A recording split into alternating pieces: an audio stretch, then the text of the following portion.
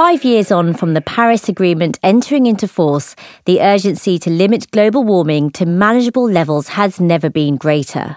But while decarbonisation has shot up the public and corporate agendas, big questions remain about who will pay for the transition to a low-carbon economy. In this podcast, we'll be exploring concrete actions to finance the transition, both in terms of government support for greater private investment, as well as what companies can do to finance their own net zero journey. With me to discuss these fundamental issues is Guy Miller, Zurich Chief Economist, and Johanna Köb, the Insurance Group's Head of Responsible Investment. Johanna, I'm going to start with you. Financing the transition to carbon neutrality will no doubt feature heavily at the COP26 meeting. What is the current level of government commitment for financing net zero, and to what extent do they fall short of the amount required? I think in general, we can say financing our journey and our transition to climate neutral economy will be costly. But the question is always compared to what, right? And we do know from various studies that the cost of inaction will be much, much, much larger. So we need to come together from the private sector and the government sector to make sure that we can finance the transition. I think that will be a big question at COP, is especially how we can help emerging markets and countries that need to build a lot of infrastructure and might not be privy to that funding or might not be able to access it themselves, how we can help them transition as well as everyone else.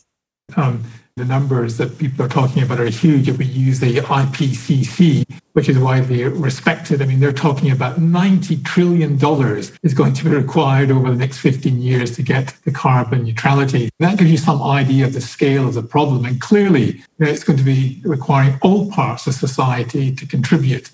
Critical to success will be, of course, providing at a government level clear direction, consistent taxonomy, we know, simple frameworks to access funding, and some kind of market-based system really to allow a misallocation of resources or capital given the amount of funding that's required. So all of these seem to have to come together in order to make this a realistic goal given the size of the gap that we need to fund. And Guy, there has been a lot of talk about green sovereign bonds. What sort of appetite is there in the market for this type of financing, and how should governments target their use and issuance of these bonds in the future? Remember, the green government bond market is still relatively young. It was really only in 2017 that France really got the momentum going when they issued their first sovereign green bond. Sovereign green bonds still represent only about 0.3% of the tradable government bond market worldwide, so it is tiny. But the great thing about that is it offers huge opportunity. Governments can finance at the incredibly low levels. And right now, there's a huge appetite on the investor base to get long duration green assets. And a good example, just as a proof point, is that recently the UK government issued its first ever sovereign green gilt. For that 10 billion offering, there was $100 billion in terms of appetite. And this is why it's so important that governments take advantage not only of the record low funding costs right now, but also this huge appetite from an investor base to help fund these very important transitions that need to happen. And Johanna, how is Zurich's investment criteria changing, and does it offer more opportunity to investee companies looking to finance their net zero transition?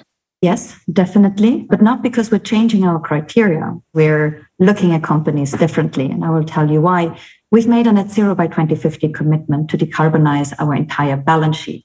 If you are looking at decarbonizing an entire portfolio, it becomes very important who is how carbon intensive, who becomes a transition risk, who is at risk of stranding, and accordingly is a very bad investment, and who those companies are that will transition themselves and that will be part of the winners tomorrow. And we're also a big impact investor, and our target is to avoid 5 million tons a year of CO2 through impact investments, be that green bonds or direct infrastructure debt in renewable energy. We have a couple of clean tech private equity funds, and we'll keep looking for new tools and new opportunities out there to keep making those investments. Guy, companies have been hit hard by the COVID-19 pandemic, no doubt, and many lack the financial resources to invest in the green technologies required to achieve carbon neutrality. What should they be doing to attract investment, and how will that help pay for the transition?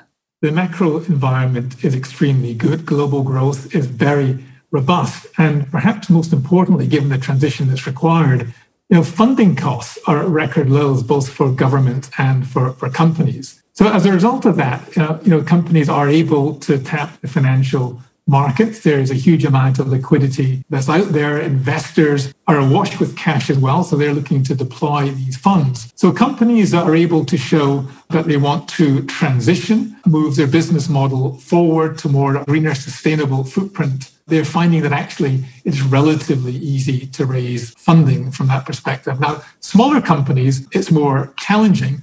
But even for the smaller companies, we're finding that the funding costs available from an individual, for a small company, and for a large company perspective, it is allowing these companies to make that transition. But a very important point is that this environment may not last forever. So it's important that companies act quickly and they use this window to capture these funds while they're still available at the low funding costs that are currently achievable today.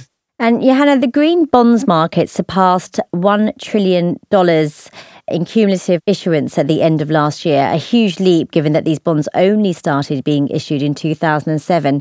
How can green bonds help the private sector as it looks to transition to a clean economy? Well, they're one of the tools disposable for companies that are looking for external funding to go to the debt capital markets with their transition plans. Now, if companies have specific projects, whether that's renewable energy generation or transmission, whether it's energy efficiency plans, whether it's also resource efficiency, circular economy plans, we need to change mobility, low carbon transport. A lot of those come in the form of projects. And those projects are exactly what can be put into a green bond and placed at the market. Now, there's also a second tool that is new, which are sustainability-linked bonds, where the use of proceeds is not earmarked, but it's more a general purpose bond for a company in transition. So companies setting science-based targets, how they will, for example, reduce their carbon intensity with specific milestones, or how they will increase the percentage of renewable energy in their electricity mix with specific milestones. They can go with a sustainability-linked bond to the market where they will actually step up in coupon if they miss their targets. Okay, and finally, Guy, what are some of the risks involved in adapting business models to a net zero framework, and how can organisations build long-term resilience to climate change as they take concrete short-term action? Well, I mean, we always look at the risks, and that's very important, but one shouldn't forget the opportunity. This massive transition that we're seeing is going to create a multitude of opportunities for nimble companies that are in a position to capitalise on that. If you think about the Next Gen Recovery Fund in Europe, the infrastructure projects that are happening in the United States, all of these, I think, will create profitable windows for companies to step in and benefit from this. So it should not just be the risks. There's no question, however, that risks, of course, will be there as well. Also, in terms of thinking about it holistically, one always must remember there could be unintended consequences of some of the actions that they take. So I think companies need to look at their full value chain that they have, both in terms of their suppliers, their production, their own businesses, and then how they meet their customer needs. I think they have to think about the whole process to make sure that they don't get caught out or find that there are unintended consequences that can be costly. But I think also the very important thing, of course, is about being adaptable and flexible, perhaps more than ever now.